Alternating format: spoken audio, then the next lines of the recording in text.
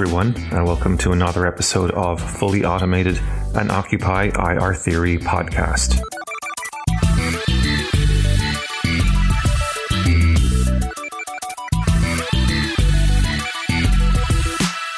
Well, this week's episode is the second in our Brexit series, and we are joined by Luke Ashworth, Professor of International Relations at Memorial University of Newfoundland and author of the influential text A History of International Thought, which came out from Routledge in 2014. In our last episode, we heard Lee Jones offer what was perhaps not exactly a Lexit or left exit position on Brexit, but nevertheless, I think fair to say a progressive position, but one very much in favor of a full disengagement from Europe, or as they put it on their website, a full Brexit. Now, at the core of Lee's argument was, I think, the view that the EU is essentially an anti-democratic entity and an unreformable project. The only way to address the problem, he claimed, was to restore British sovereignty. And in this sense, Lee was critical not only of the deal Theresa May proposed last December, but also the position of the British Labour Party with its now infamous 6 tests.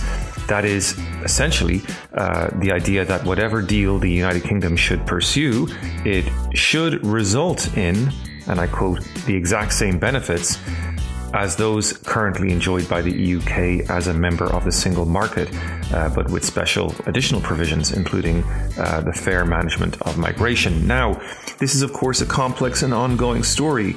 When we interviewed Lee Jones just before December 12th, Theresa May was only about to present her draft withdrawal argument to the House of Commons. And since then, as we know, that vote ended up being postponed.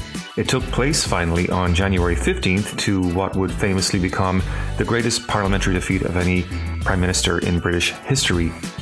Under normal circumstances, such defeat would, of course, have resulted in a vote of no confidence. Yet, because of the Fixed Term Parliament Act, Theresa May's government has lived on, and her strategy now, following the so-called Brady Amendment passed on January 29th, is to return to Brussels and to try to negotiate for alternative arrangements. Now, importantly, the clock is ticking here. Another January 29th effort to introduce an amendment introduced by Labour MP Yvette Cooper would have authorised a delay in Brexit, and that was rejected by 23 votes, a slim enough margin, which could feasibly change as the big day, March 29th, draws near. But with time running out, it seems the key issue remains the so-called backstop, the rock-solid guarantee agreed between all parties that whatever deal may happen, there will be no hard border between the European Union and Northern Ireland. Now, for listeners who are not aware, a significant side effect of the backstop is that it locks Britain into an indefinite customs union with the European Union, and thus, in a sense, defeats the very purpose of Brexit, some might say. So, seeing as May can't get her deal through, so long as the backstop remains, or at least she can't get it through relying on the Eurosceptic backbenchers of her own party and her DUP coalition partners, there's a real issue on the horizon, which means that perhaps Britain may end up leaving the European Union without any deal at all. Now, of course, there's developments going on. I recorded this interview with Luke Ashworth last Friday. Today is February 20th. And there have been a series of resignations from both the Conservative and Tory parties. But the, I think, ongoing development is that the Corbyn-led Labour Party has agreed to moderate its opinion as to whether whatever deal should happen must have the exact same benefits as single market membership. So, you know, in fairness, I think that was a very high bar provision, and it is probably important to note that so long as it was in place, it had a certain strategic function. On the one hand, it allowed the Labour Party leadership platform from which it could criticize the terms of any deal that Theresa May might have been likely to come up with. And on the other hand, it allowed the Labour Party to appear to be honouring the results of the referendum and thereby placate the roughly 1/3 of its supporters who voted to leave the European Union. But Corbyn's position means that Labour now openly supports something like a full customs union. And this is significant because it gives Theresa May a pathway, potentially, towards leaving the European Union. And it is a deal possibly that would appeal to the European Union itself, who have expressed a willingness to negotiate on any deal that respects the backstop, which might look like it would get through Parliament. Now, of course, whether it would get through Parliament is a whole other question. The parliamentary mathematics are fading, arguably, for a second referendum or a crash-out deal. So it could be that Labour are trying to make a last-ditch effort to cobble together an alternative to May's deal. In other words, a deal based on what some people call the Norway Plus model, which is something like a bespoke customs union model with latitude on specific topics like state aid rules and perhaps also freedom of movement. So the question is, can something like that happen? There's a lot of smart journalists writing for the Financial Times who are saying no. And given that such a deal would likely split the Conservative Party in two, the prospect of a May-Corbyn compromise, they say, is designed potentially just to do one thing only, and that's to try to force a consensus among the Tory backbenchers, thereby, of course, helping May's deal get through Parliament. In that light, Corbyn's real strategy, in other words, would be nothing more than to try to let the Tories own Brexit and try to move the political agenda along onto other things. Notably, the theory goes, Corbyn may even allow some of his own party to vote for Theresa May's deal and thereby stave off this spectre of a crash-out Brexit. But if the compromise is intended to be the stick that Tory backbenchers are whipped into line with, then May doesn't really seem to have much by way of an especially enticing carrot. In the Sunday Telegraph of February 3rd, Mrs. May wrote that she had spoken with Labour leader Jeremy Corbyn and that they had both agreed that the backstop as set out in the withdrawal agreement had to change, namely that it would now have to be of a limited duration. And my own sense is that the European Union might be open to this insofar as it kicks the can down the road, but Tory backbenchers, on the other hand, don't seem to be impressed, seeing it as a mere rearranging of the deck chairs. What they want is something much more than tinkering with expiry dates for a backstop. They want a full renegotiation. So we'll have to see what happens. Theresa May's self-imposed February 13th deadline for reporting back to Parliament has come and gone. We are now very, very close to the big day. And if something cannot be produced in the next few weeks, then it seems a crash-out Brexit is extremely likely. It will take place, all other things remaining equal, on March 29th. And here, with the unfortunate task of talking to us about this, is Luke Ashworth. So Luke Ashworth, my first ever professor of international relations. What a pleasure to have you on the show. Thanks for joining us. First of all, let me just open up and say, like, how are you and how is your migraine, your Brexit migraine? Because I admit, as we draw closer to this thing, I have no idea anymore what's going on. Oh, I'm with you on that one. I mean, it's sort of exasperated and tired. The only thing I think that is good about it is that there's a teachable moment here. There is? It's Marx's notion of how a crisis reveals the true workings of the world is that Brexit's done the same. If you want to talk about how the World Trade Organization works, how the EU works, how international negotiations work, and so forth, there's a lesson in Brexit. So it's been good for teaching. I love your analysis. That's your optimism, brother. Too, right? Like we are. because you're a little bit distant from it. I think it would be rather different if you were actually on the ground. Yeah. I admittedly, here in Texas, things do feel a bit remote. Although I am, I'll tell you, I'm somewhat unhealthily addicted to listening to Irish podcasts and Irish news analysis, and so it is a very Irish perspective that I'm getting on these things. But even then, like, it does sort of surprise me how now, even in the past couple of weeks, there does seem to be a tenor of panic kind of creeping in, and we can maybe talk more about that later on. But just to sort of maybe because obviously we have quite a general audience here, as well as some scholars who are in IR theory and IPE. So addressing both of these audiences, I suppose, just to get the ball rolling, what would be the Luke Ashworth ABCs of Brexit? I mean, what is it? Why is it happening? And most importantly, just for today, what's your broad take on it? I'll start with the smallest question. Yes, absolutely. Yeah. Well, I mean, the first thing, I suppose, just to go big picture here, is the complexity of it. Yeah. And I think it has come out with your discussion, the last podcast with That's Lee. That's right, with Lee Jones. It's the complexity of it. And the problem is that to be an expert on Brexit, you have to be an expert on so many fields because it touches on so many areas. And we can't. We just haven't got the time. You can't be an expert on the WTO on the one hand and on far-right populism on the other. So all of us really are working with a major disadvantage in the sense that we can be a master in one area, but not in the others. That we don't know the other areas, and in that sense, you can really only understand Brexit by conversations like this, where people come in. Someone says something that they understand and they know about, but then they also say something that goes into someone else's area, and they commit a jejune mistake and have to be corrected. So it requires a kind of a community discussion. Yeah, I think so too. It's granted that there's all this complexity, though there are obviously difficulties at the abstract theoretical level caused by that.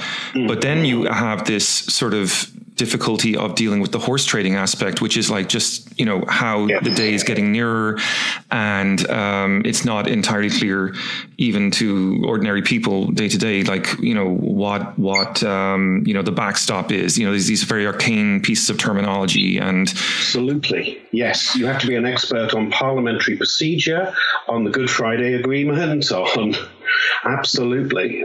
So at that other level as well. And, so do you follow, what's your take on, a month away from Brexit? Like what do you think about the parliamentary aspect of it right now?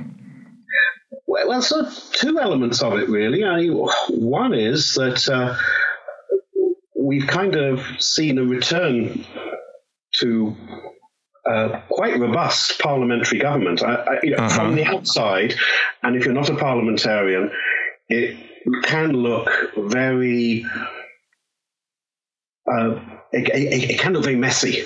What are these people doing? But on the other hand, the kind of the reassertion of sort of parliamentary democracy, and we've seen a similar thing, I think, with the issues over Trump, particularly after the midterm elections in the US, a kind of a reassertion of the role of the legislature.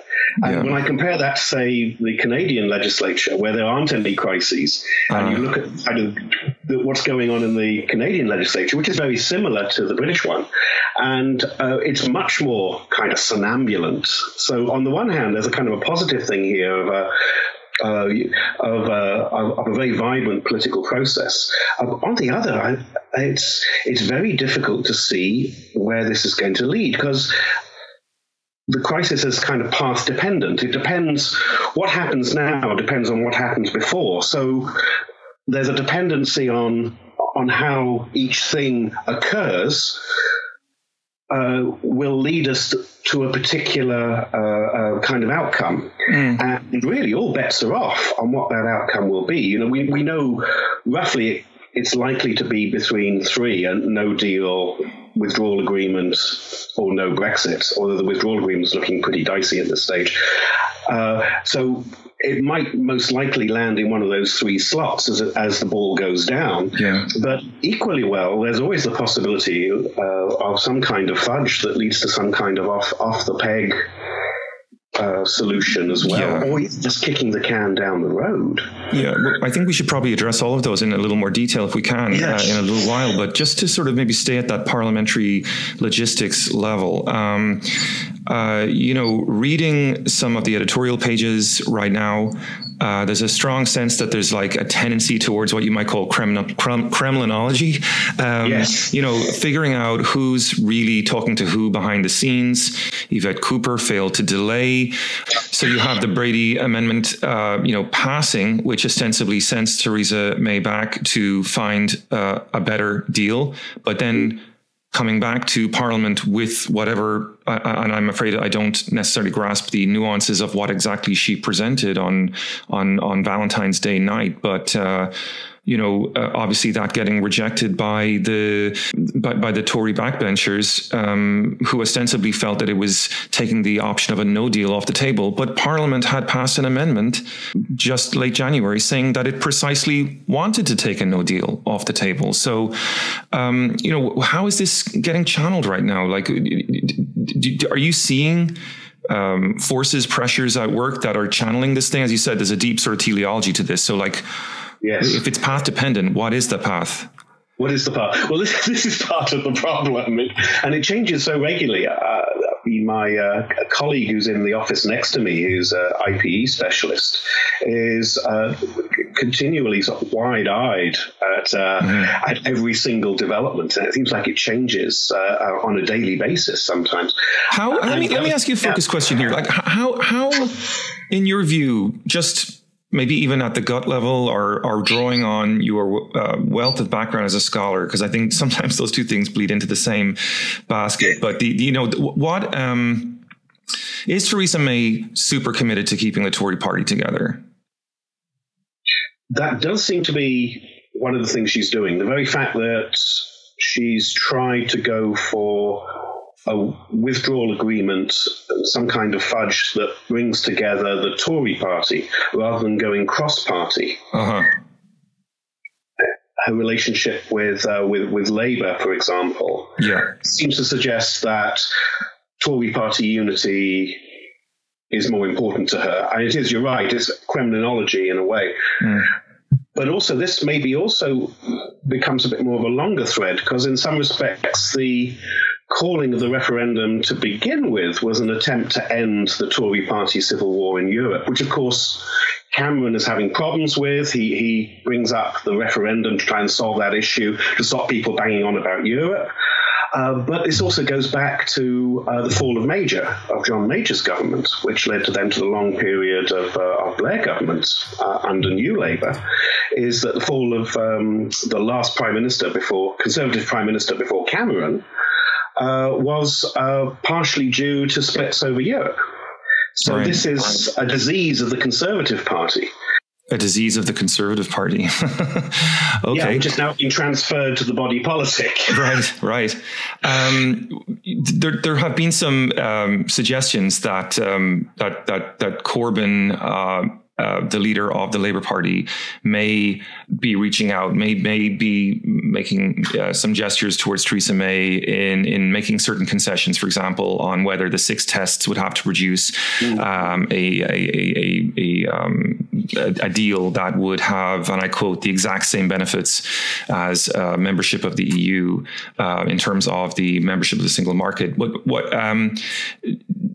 Conversely, there was suggestion that May was trying to use this potential rapprochement as a way of terrifying the Tory backbenchers into the deal. But if that is true, and say as we get closer to the deadline, Theresa May does try to reach out across the aisle, to borrow that American way of putting it. What would be the implications now of Theresa May's deal passing. So if we assume the EU approves it, which is of course no guarantee, but it would seem that the current framing of May's deal is that it would have an expiry date on the backstop. And in that sense, then you could imagine a kind of a fudge emerging over the Irish border. That could be indefinitely extended and pretended. I asked this broad question, and I'm going to put it to you now as well. How could the UK implement that deal? I mean, because, among other things, it requires something like a functional border, either between Northern Ireland or in the Irish Sea. And I've always been curious how anyone actually would imagine that working. You're thinking particularly the Irish border problem. Yeah, which is something that the two of us have some experience of too. Right, growing up there, I mean, for sure. I remember what that looked like. Yes, exactly. Yeah. But that's not what they imagine, because they talk about these high-tech solutions that would allow a kind of a Switzerland deal. Obviously, Switzerland's a member of Schengen, which changes things a little bit. The United Kingdom wouldn't necessarily be. Yeah. So. Yeah, and the other one, of course, is the Swedish-Norway border. But again, Norway is part of Schengen. But even then, I mean, this is the problem, is those borders do actually have checks. And there are, lorry parks. They do it very quickly. Yes. But it's still there. And I think there's a number of problems with the Irish border that make it different. The first one is that you'd have to close a hell of a lot of roads. I mean, they opened up a lot of roads after the Good Friday agreements. So the border runs, it's a very odd border. Well, all borders are odd, but this one is odder than most.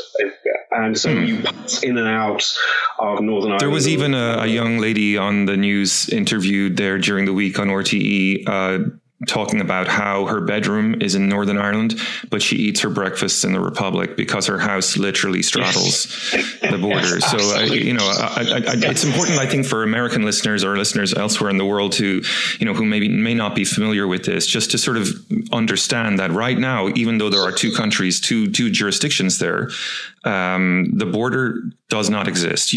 All you see when you drive from Dublin to Belfast is the street signs change their style, and it's very hard to actually see. Exactly, you very easily cross it. So I mean, that's one thing, is you'd have to close a lot of roads and concentrate the roads, as you do with most borders. You're going to have to build back the infrastructure that was there before for checking lorries and so forth. The other thing is, and this is often forgotten, is that one of the effects of the Good Friday Agreement and the creating a sort of invisible border was it massively increased trade, commuting over the border.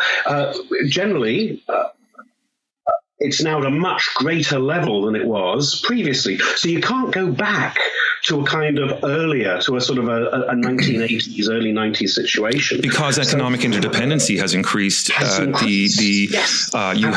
Republican milk, milk from the Republic of Ireland, processed in the north, bottled, and then re-exported back to Ireland for market. And people working on either side of the border. Yeah. So this is all going on. And then on top of that, of course, is the issue that this was the whole clever thing about the Good Friday Agreement, is that both communities could claim victory. Yes. For the nationalists, they could say, well, there's no difference between us and Ireland. We can cross over any time we like.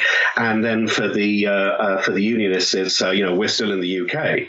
So what was clever about the agreement, and of course it's built in to an assumption that the European Union exists and everything exists under kind of European arrangements, is that both could claim they were living in the country they wanted to while living side by side with someone from another community. And whether you like it or not, any kind of border infrastructure is going to throw a monkey wrench in that. And in fact, there are, of course, members of the DUP are happy with that. So there is a group that's trying to put a monkey wrench into the Good Friday Agreement. So it's kind of playing into their hands as well. One of the good points, as you know, we've mentioned it already, had Lee Jones on there just before Christmas, and this was around about the time that when his presentation of the deal got postponed to January. And one of the points that I think he made that I thought was really important is to maybe put a pause on this sort of kind of almost scaremongering idea that just because the border would return, ipso facto, you would find yourself back in the 70s again, in the middle of the civil rights struggle. I think Lee is right, and I think you'd probably agree that there has been a tremendous amount of sociological change that has happened north and south of the border since then. We are living in a much more cosmopolitan world. That's the period of time that I was born and grew up in, and I can tell you, even since I was a kid in Ireland, I've seen a lot of change in that country. So it is. I think I agree with Lee that it is hard to imagine the bad old days just coming back all of a sudden. And you've seen, Leo Varadkar, the Irish Prime Minister, with respect, pulling a couple of stunts in the media, showing up at various EU meetings with, front page of the Irish Times, talking about, a scary headline, returning, forecasting, predicting some kind of return to the past. You've seen a number of pieces, numerous now pieces by Fintan O'Toole, hand-wringing over this possibility as well.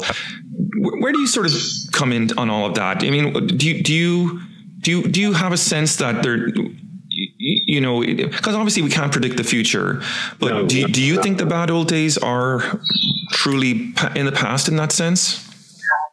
Yeah, I would agree with Lee that, and I think it extends just beyond the Irish border to also, there have been people on both sides, Leave and Remain, who are threatening the spectre of civil war or sharp turns to the far right. And I think Lee would also holds this position too, that that's not really going to happen. Mm-hmm. Bad things can happen, but they don't necessarily have to go all the way back to the bad old days. We play like the original. Yeah. And so in this sense, I would agree.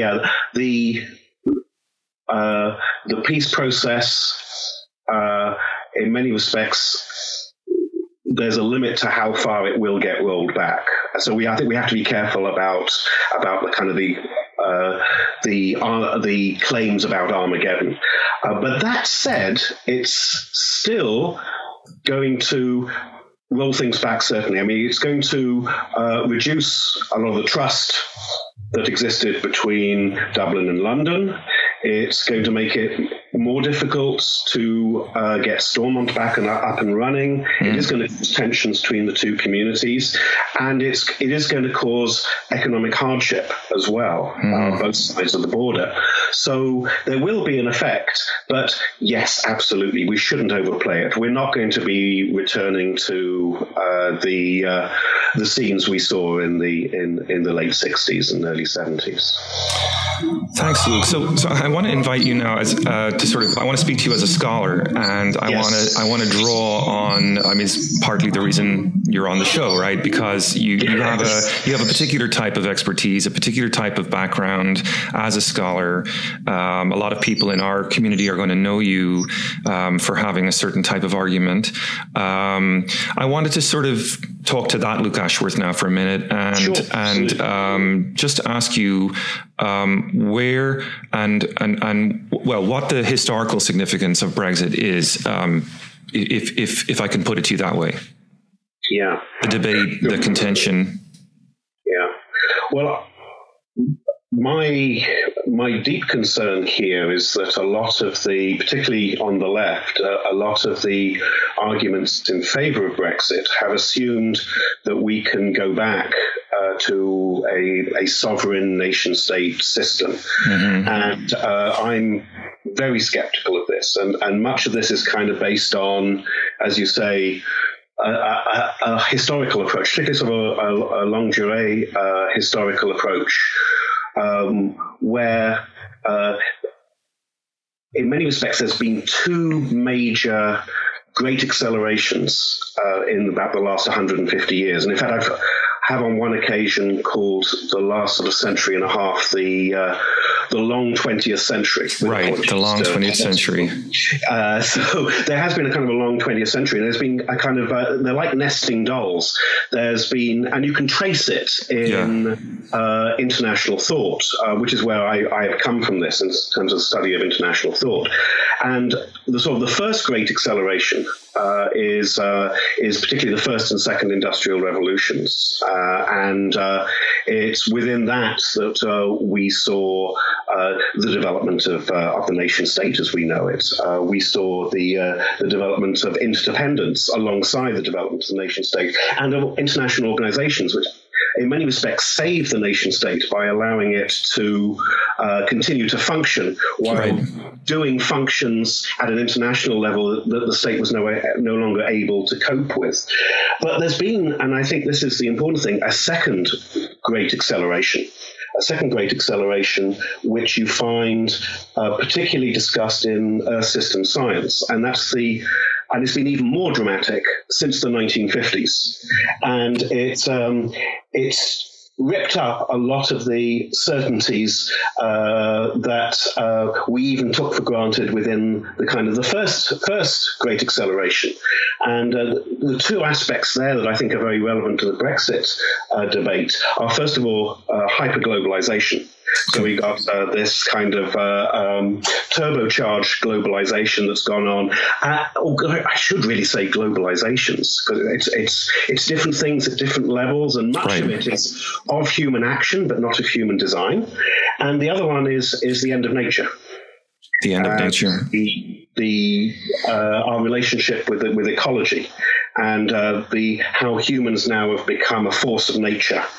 And this also has kind of profound implications about how we see international relations, but it also kind of impinges on the Brexit debate because there is also a kind of a question that we need to ask about political institutions and structures to deal with this new role we have as a kind of as a force of nature, with where we're now having to be stewards of the ecology, which we never had to deal with before. Right.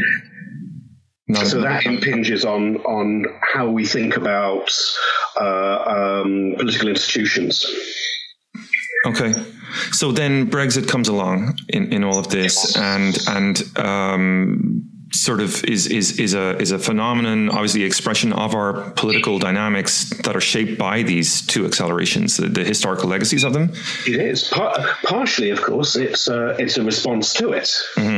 To a certain extent, and also, of course, the European Union, in that sense, can be seen as part of this. And of course, linked into this as well is one of the things that's kind of happened with the second great acceleration is that it's, first of all, it's kind of thrown up neoliberalism, but at the same time now it's throwing it back down again. So we see these sort of things rising and then falling, and that has implications in terms of the way that we look at the European Union. But what it does mean actually is that to a large degree there are things we cannot go back to. Because the world has changed so dramatically.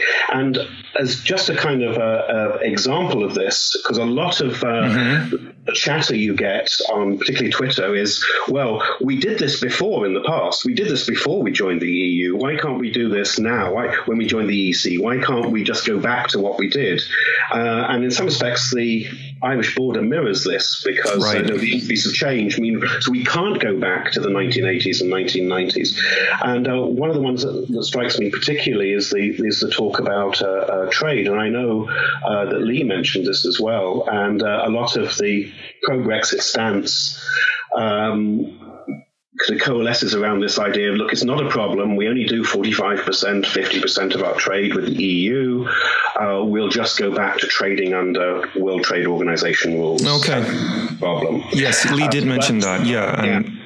But the world's moved on, well, first of all, the argument is, well, there's 160 countries or whatever that trade under WTO rules. No, there isn't. There isn't a single country in the world that solely trades under WTO rules. That's a big point. Major changes that we've gone through has been the creation of lots of trade agreements, bilateral agreements. There's now a kind of a myriad of these kind of agreements that exist. Mm-hmm. But the other problem is that, again, the complexity of trade rules, and this is just in the area of trade rules, is that the UK is a member of the WTO, but under EU terms. So that actually it's in a weird grey area. It can't just jump into trading in WTO rules. There's whole issues about if it left the EU without a trade deal, that the UK would then face probably trade disputes under most favoured nation terms. But also the issue that things like the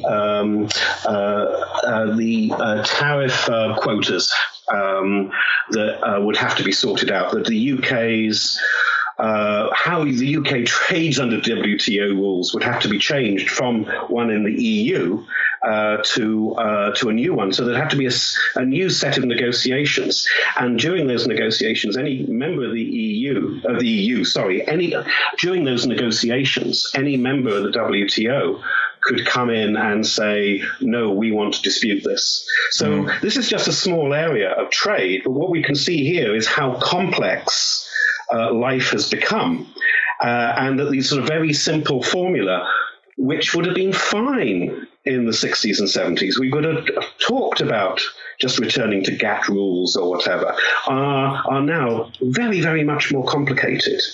So that's a really great point. And I'm glad you brought it up. I'm glad you've explained it, because I think, for me, when I was interviewing Lee, and if he's listening to this right now, Lee, you're welcome to come back on and talk again about this. And I hope you will. And I'd love to have a chat with Lee about it. Maybe we'll get you both on at some time when in a month when this goes down. Because I do think it's really important to have a good faith debate on this. And I think there are many valid positions. One of the questions that I have, though, in the light of what you're saying, and this is, of course, maybe putting on our dorky, wonky IR hats a little too much for listeners at home who may not be, fully initiated into the arcane realm of our language, but if we can sort of recall how Lee was arguing, and I think very appropriately, and not with I don't reproach him for this at all, but he was saying, it's time to draw a line and to say, Britain needs sovereignty. Yes. And needs it now. And I suppose, Luke, if I'm on your side a little bit here in this conversation analytically, it's because I think, like yourself, I'm recognizing that sovereignty today, in that sort of old sense, is a highly complex proposition.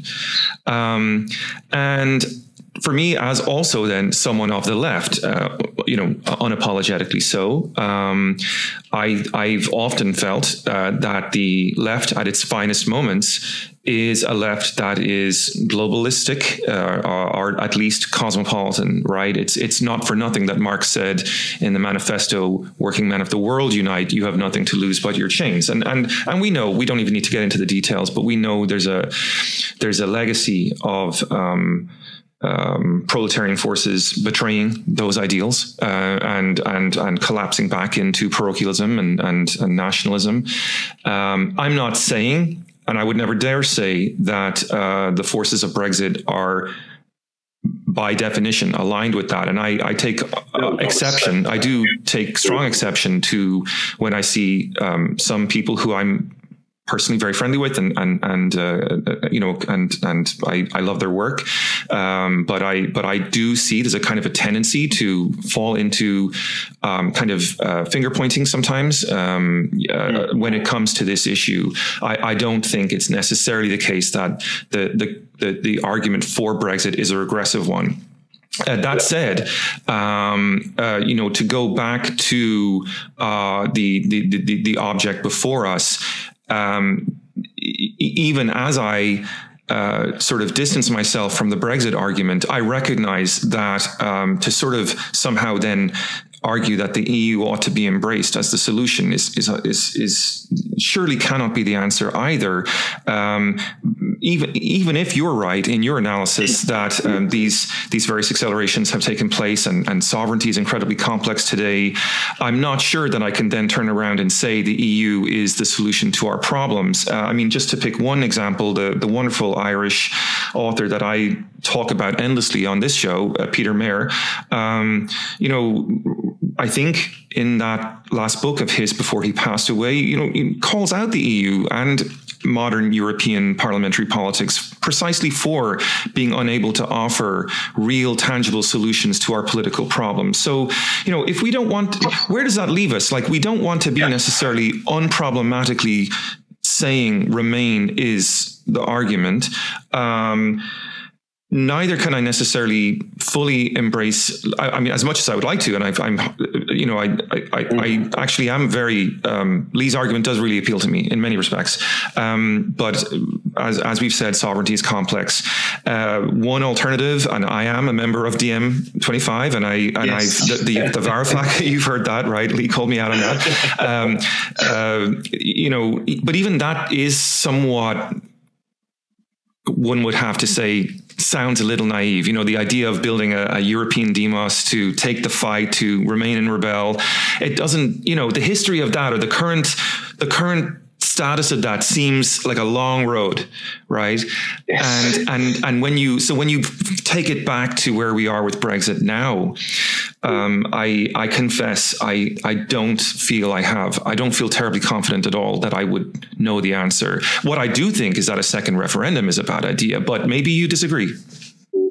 Well, I think maybe sort of dialing that back and also making common cause with Lee here. If the issue is, and I think it is, if the issue is democracy and dealing with a broad democratic deficit, and if we can agree on that, and if the issue is about not just democratizing political institutions and political processes, but also economic ones, then if we can get agreement on that, and I think we largely can on the left, then the question really becomes, okay, now, from what we know, what's the best way to achieve it? Now, I hope I'm not kind of misrepresenting Lee, but my sense is for him, what he says is, well, we need to go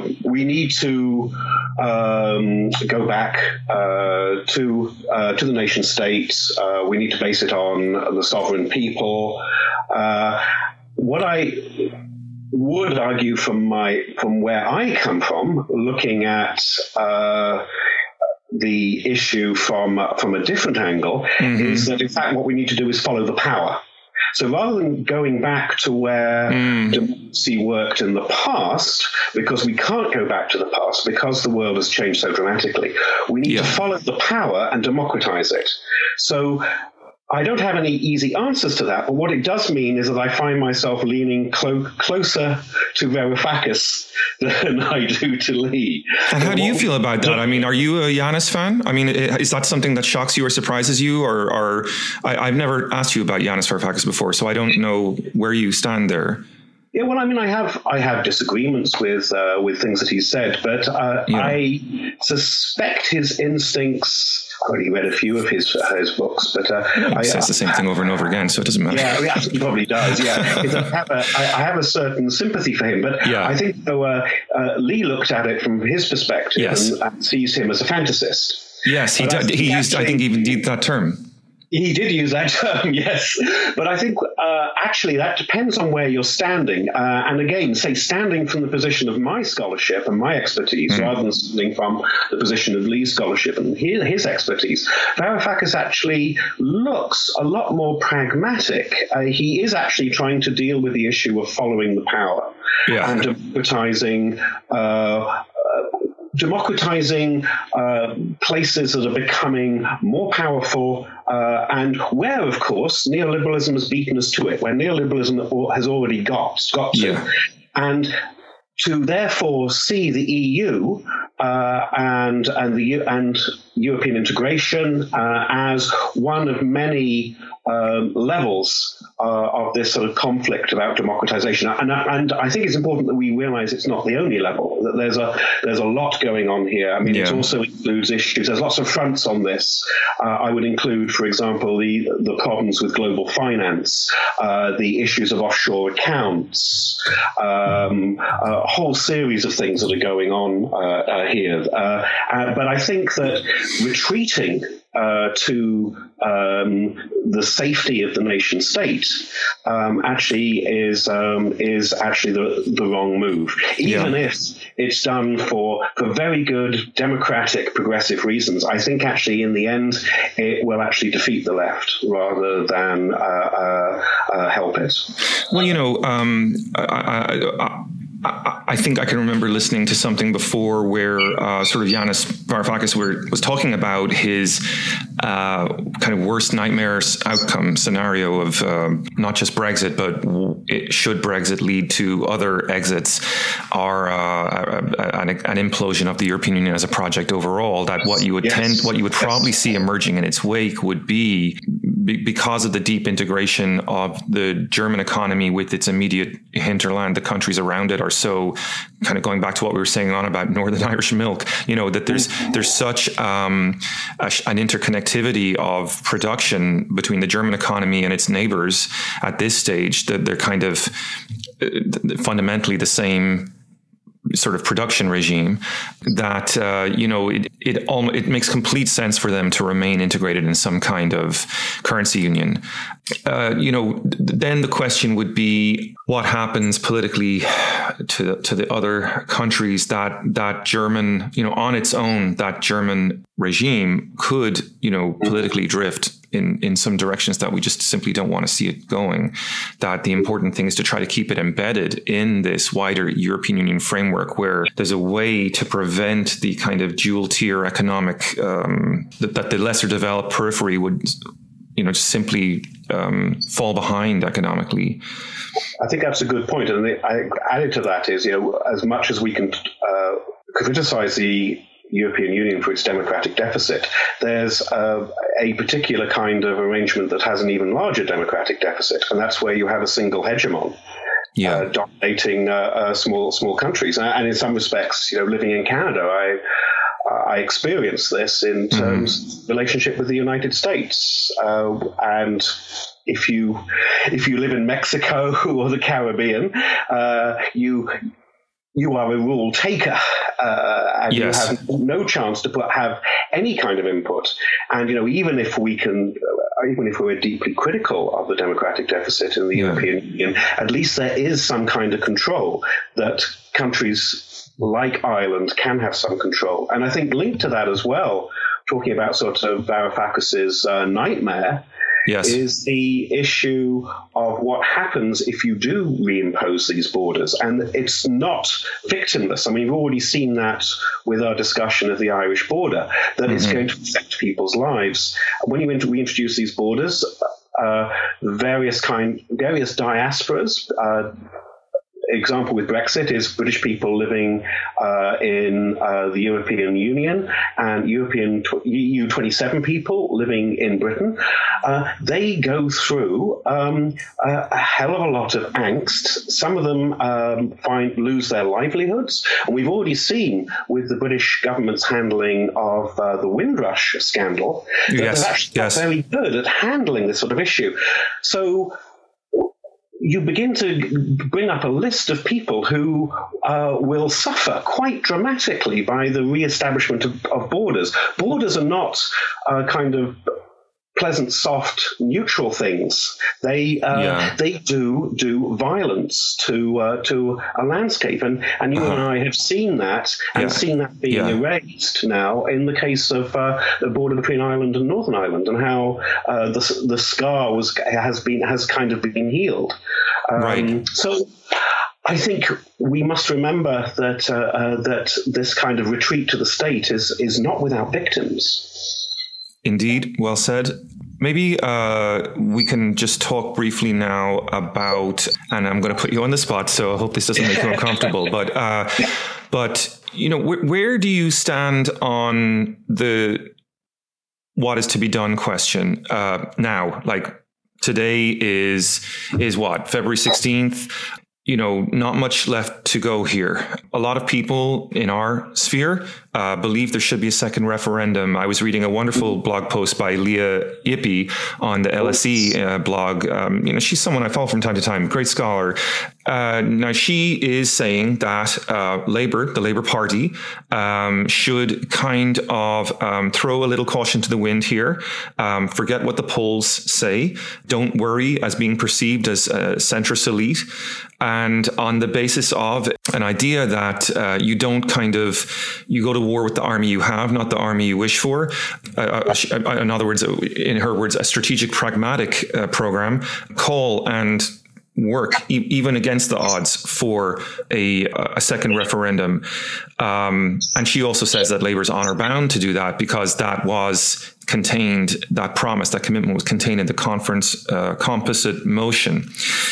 Now, as I read the conference composite motion, It said that plus all options on the table. So I'm not sure I read that Labour was fully committed in that. Obviously, a bit of a fudge there. We can agree to disagree, perhaps. But leaving that kind of question of what Labour committed to or not, I don't see the parliamentary mathematics there for it, frankly. But maybe there is a sort of a duty to advance a second referendum. Well, yeah, maybe again, I'll come to that, but maybe I'll start just by dialing it back as well to the first referendum, because I think the first referendum affects in some ways how we see the second. I think the first thing that comes out of this, particularly from you and I having long experiences in Ireland, is that the British aren't good with referenda. Because when a referendum happens in Ireland, there's the legislation is waiting there if there needs to be a change. The question is very carefully put, so you know exactly what the answer is. And there's a lot of participation before the referendum. And a lot of problems with the first referendum. First of all, it was a very poor question. And I think it really was designed just to have a Remain answer, because what does leave mean? So it was a poor question to begin with.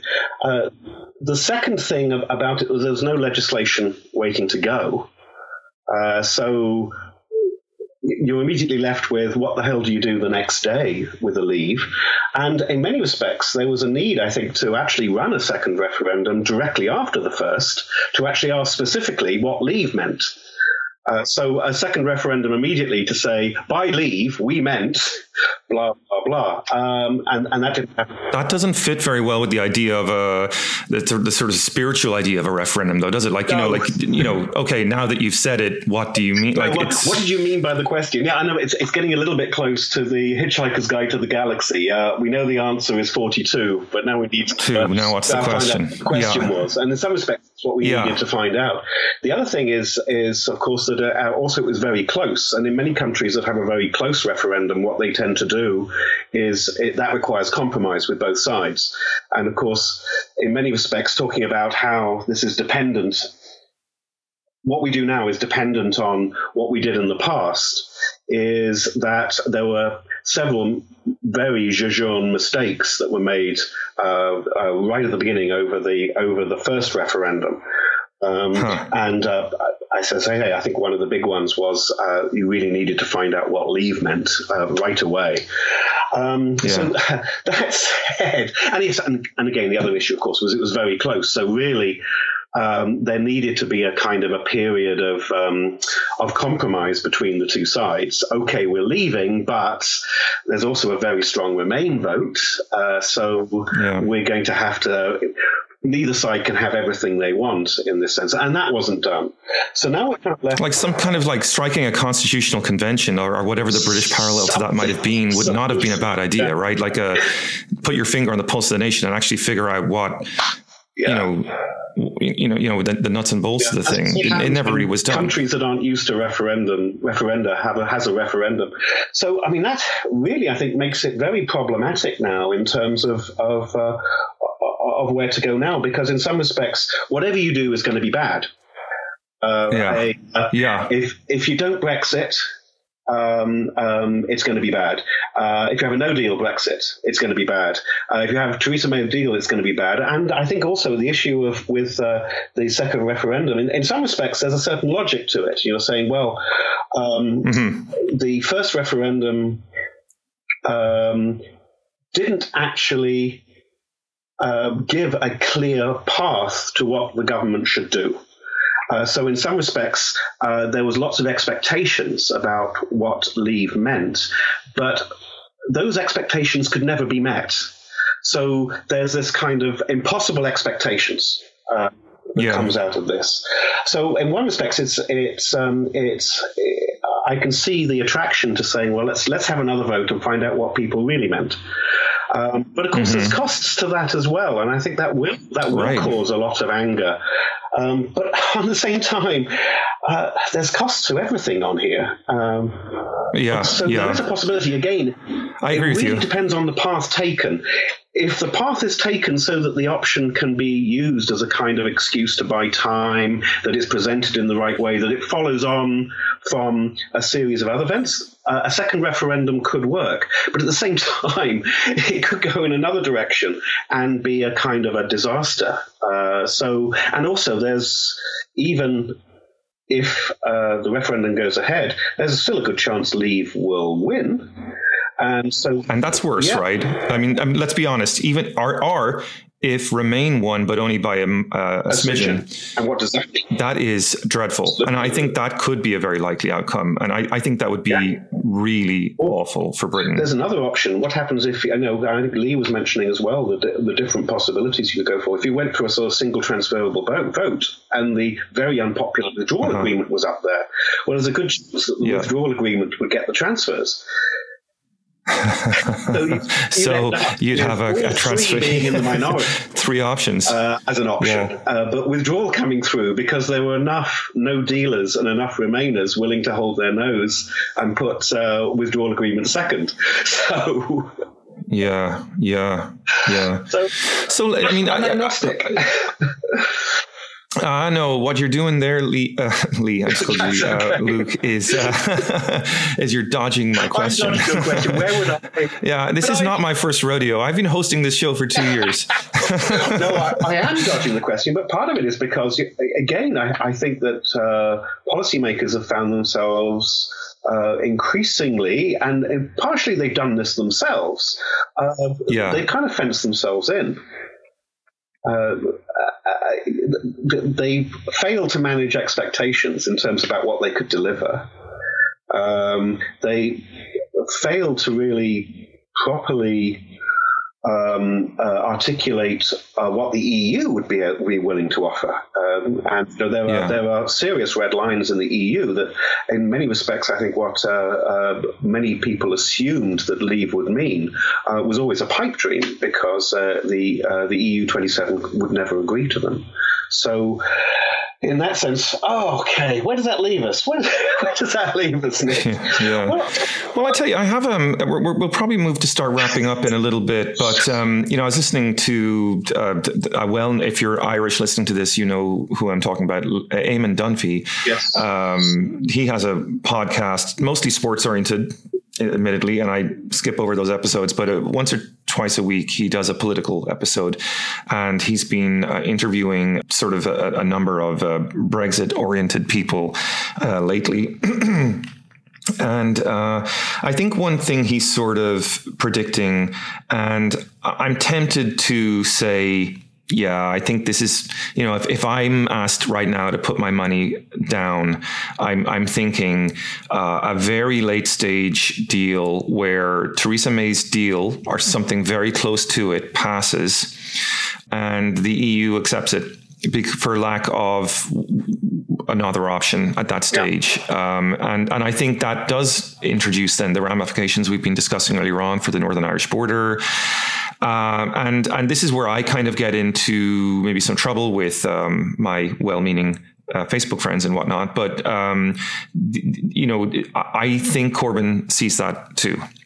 And there has been a sense, I think, just sort of reading between the lines, various statements, various positions, hints coming out of the Corbyn camp the last couple of weeks especially, that basically they're at a point where it's kind of washed the hands and really this thing just needs to be put to bed.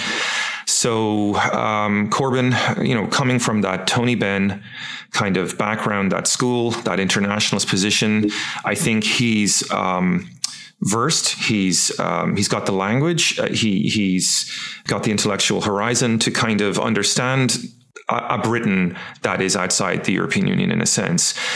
What do you make, or what would you think of an argument where ostensibly, a flag is raised and the left is asked to rally to that kind of a position, just like kind of, look, this thing is just going to drag on and on. Really, at the end of the day, the mission at this stage, whether we're in or we're out of Europe, Britain is not going to become a socialist utopia overnight. That's going to be a slow, patient bit of work, and that needs to start now, right? So in or out, the thing should be just move on, get this thing in the past. And start building that. It's the kind of argument, a number of people have made. They put it to bed. It's a distraction. We need to be getting back to fighting austerity. We need to be getting back to fighting for a Labour government or whatever. And as a footnote to this, a mutual friend of ours, someone who's been on this show before, Owen Worth, has, I think, I'm not sure I agree with him on this, but he would believe that, that Bennite leftist momentum for exit it's just not there. The movement for it's not there. The base isn't primed for it. To the extent that Labour Party members support exit, it's not really a Bennite exit. It's something much more along the lines of maybe what Lee or others would argue for, even if that. To give it its due. So I don't know. Yeah, because Ben was talking about a kind of an alternative to then the EEC, a kind of a socialist version of that, a social democratic version of that, and that's not the case here. Yes, as you say, there's a internationalist bent to Ben. On that, I think I can see the appeal of that. We are probably looking at some kind of fudge down the road, but whatever happens, in some respects, the realities of Britain's proximity to the EU27, the realities of Britain's economy, of its trade, of its links, politically, economically, culturally, is going to mean that if Britain leaves, whether it's a managed no deal, a chaotic no deal, or some kind of a May deal, is we're still going to be looking at a situation in which Britain is actually going to be a rule taker. And in that respect, whether it's what people voted for or not, the reality is likely to be Britain having, to put it in Boris Johnson's terms, having a vassal status. It's going to be taking rules that it hasn't made, that it hasn't been part of the political process to making. So in that sense, it's a Canada plus but in the sense of Canada's relationship with the United States. That's going to be a reality. And, of course, that is also going to have an effect in terms of what a left-wing government in Britain is able to do. It will be able to obviously manage its own internal affairs, but there'll be limits to what it can do in Europe as a whole. And there is actually, in some respects, again, going to a sort of the Varoufakis side of the house, is there's something in having some kind of control on the levers Europe-wide. In the various institutions that exist within Europe, and being able to influence those. And actually, this is where I would disagree with Lee. I mean, Lee's argument is that it's going to take too long, that you're going to need to have 2/3 of the country's social democrat and so forth. Well, two things on that. First of all, the neoliberals did a damn good job of taking over in a very short space of time, because EU did not begin as a neoliberal institution. Second thing is, it's amazing what a small group of intransigent countries can do in the and the best example we have this, of course, is the far right. How Hungary and Poland, between the two of them, have managed to get away with murder. In terms of, well, not literally murder, obviously, but they've been able to get away with a lot of rule breaking. Just by basically watching each other's back. And there's been very little the EU can do about it. And I think it's underestimated what power even sort of two rather kind of moderately sized and small economies can do.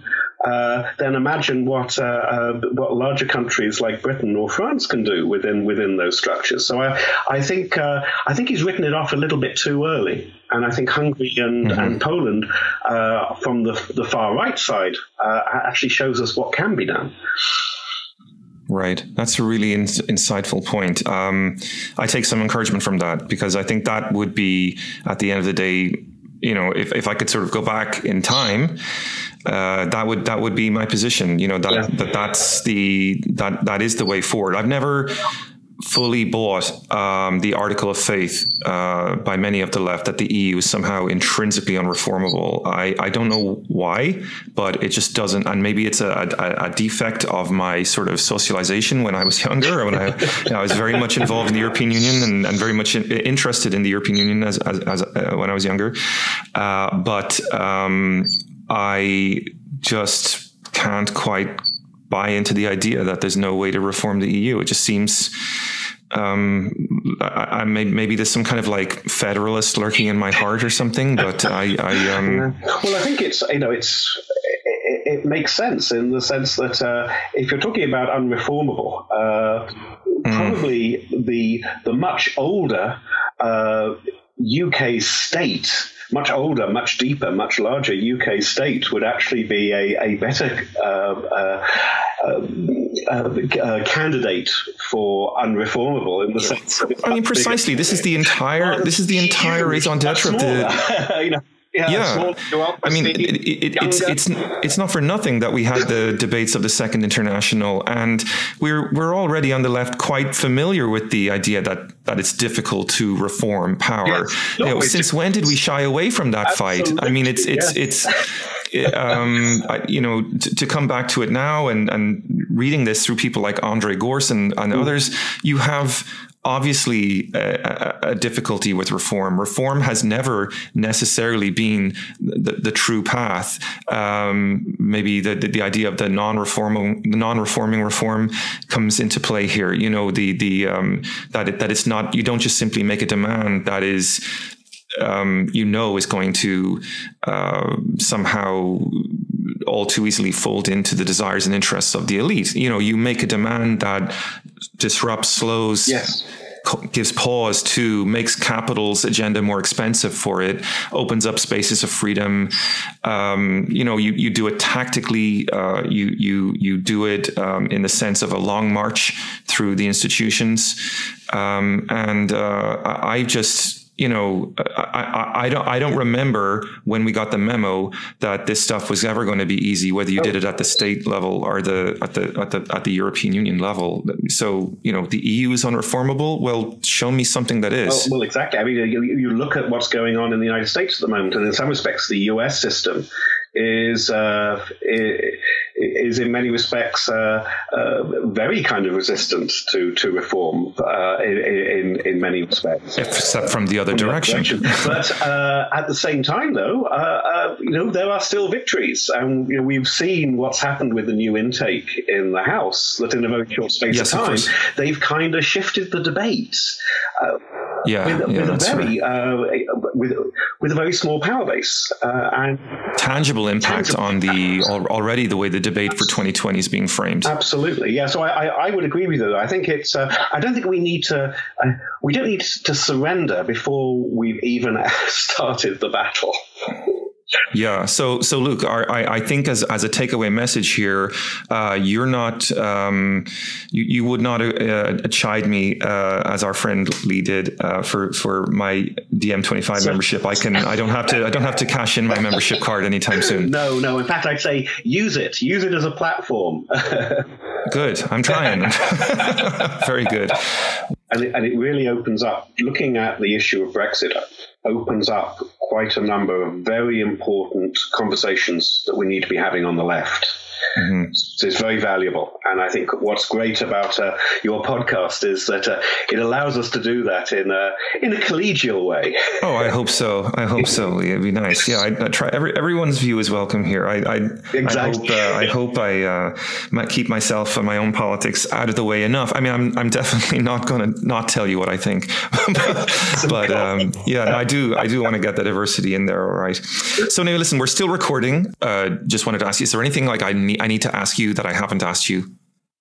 Maybe about the history of the left, because Lee mentioned that as well. Yeah. But I have a kind of slightly different take on the history of the left and its relationship with internationalism and the European project. It's not completely different from his, but it goes back earlier, because I think there's Lee kind of jumps in the middle of the story that is quite important in terms of the history of the Labour Party in Britain and its relationship with internationalism and with the European Union, is that it's complicated. And that, in fact, what we see is certainly in the early 20th century, they're actually very anti-nationalist, internationalist, but also you've got forms of the left like guild socialism that are actually very suspicious of the state. And of course, this is people like Harold Laski, it's people like G.D.H. Cole, so it's big names on the left. Yeah. And what's actually the weird, abnormal bubble is the period from the Second World War up until the 70s, which is the period, of course, that Lee was talking about, where there is this kind of resistance to more internationalist forms of Labour. There's a resistance to European integration, but much of that is linked to a kind of a pragmatic, we're in power nationally, so this is where we should concentrate. But it's not necessarily the soul of Labour and the left in Britain to be anti-European and anti-internationalist. Right. What is, though, very common in the Labour Party and the British left in general is that they are deeply enthusiastic for international experiments. Mm-hmm. When the actual real existing experiment appears, half of the people are angry that it hasn't achieved everything they want to. And a good example of this is the League of Nations. So the left is strongly behind the League of Nations. Then the Covenant comes out, and half of them walk away and say, this is ridiculous. The League's awful. It's been taken over by capitalists. And so they hate it. Yeah. So there is this kind of tendency in the British left to put an enormous amount of hope into an organization and then to get very disillusioned with too quickly. Very, very quickly. So we need staying power. We need to be in for the long fight. It's you think of a rugby scrum metaphor. It's not easy. It's not easy. Exactly. You're going to have to fight for it. Yeah, and it's going to do all sorts of damage to your neck at some point. But, You might get a couple of spinal injuries on the way. Yeah, for sure. Right. So moving that lesson forward then and talking about the tensions on the left, the question question of Brexit, its historical relationship to left defeatism, perhaps, but also maybe even a left-wing strain of nationalism. I mean, that's there too, right? I mean, we couldn't disavow. Well, we should disavow, but we couldn't deny. I meant to say the fact that there has been in Britain, especially, a sort of historically a regressive strain. Do you want? Can you talk a little bit about that? Or yeah, absolutely. Well, I think much of that actually originates in the Second World War and after, and a lot of it is linked to the Labour getting into power. Yeah. So if you read a lot of Labour politicians and Labour writers in the 20s and 30s, say, which was of course, the subject of one of my books, is that nationalism is seen very much as something of the right. Mm-hmm. And it's the Conservatives who sing land and hope and glory, and it's the Conservatives. And that's also linked to their opposition to empire quite often as well. Not all people on the left in the Labour Party were opposed to empire, but those who were also anti-nationalist at the same time. But there is there's also almost like sort of a Faustian pact by the British left, starting in the Second World War, because of course Labour goes into coalition with Winston Churchill, and actually they work very well with Churchill. Attlee works very well with him, and the period of the war and fighting fascism kind of made it respectable to be British nationalist and also socialist. And we see this, of course, most famously in George Orwell's superb essay, The Lion and the Unicorn, which is both simultaneously internationalist and socialist, but at the same time also kind of a hymn of praise to Englishness, and why, there's on all the positive things in Englishness, which are the opposite of fascism. And I think a lot of that then feeds into the Labour Party. So a lot of what people think of as a kind of a traditional Labour Party position is actually something that is really a product of the 1940s and 1950s. So it's actually quite a late addition to Labour thinking, and that also led to a suspicion of European integration as well. And again, Labour then rediscovering the empire via the Commonwealth, and so in terms of having been anti-imperialist, suddenly rediscovering the empire as something that could be turned into the Commonwealth and would be a better vehicle for socialism. And I think that's where Ben comes from. Ben came from that generation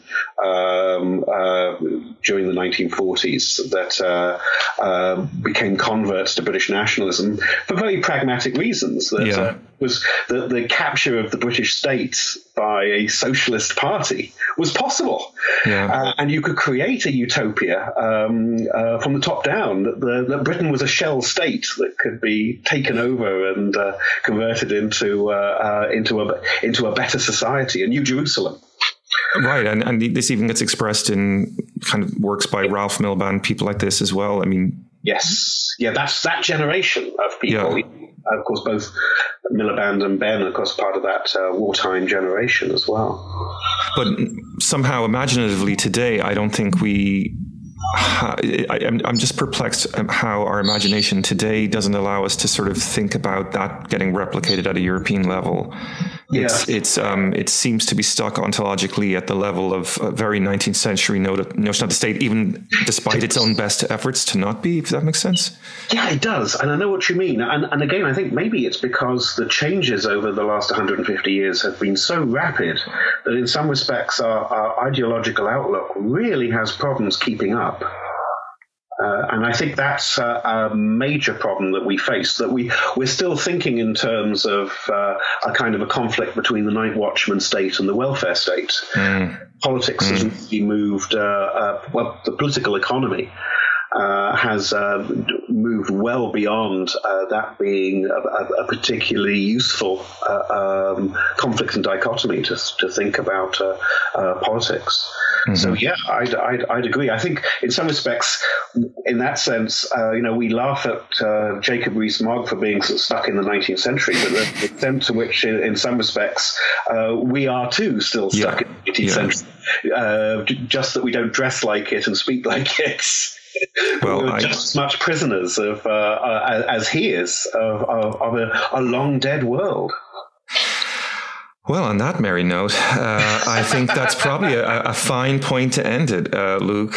So thanks very much for joining us today. This was a real treat for me especially, and I hope the listeners have enjoyed it. If anyone has any feedback or questions for us, again, I'm going to beg or cajole Luke to come back on in a month or so. So if anyone has any issues they'd like to sort of have addressed over the next month or so, they can reach out to us on Twitter.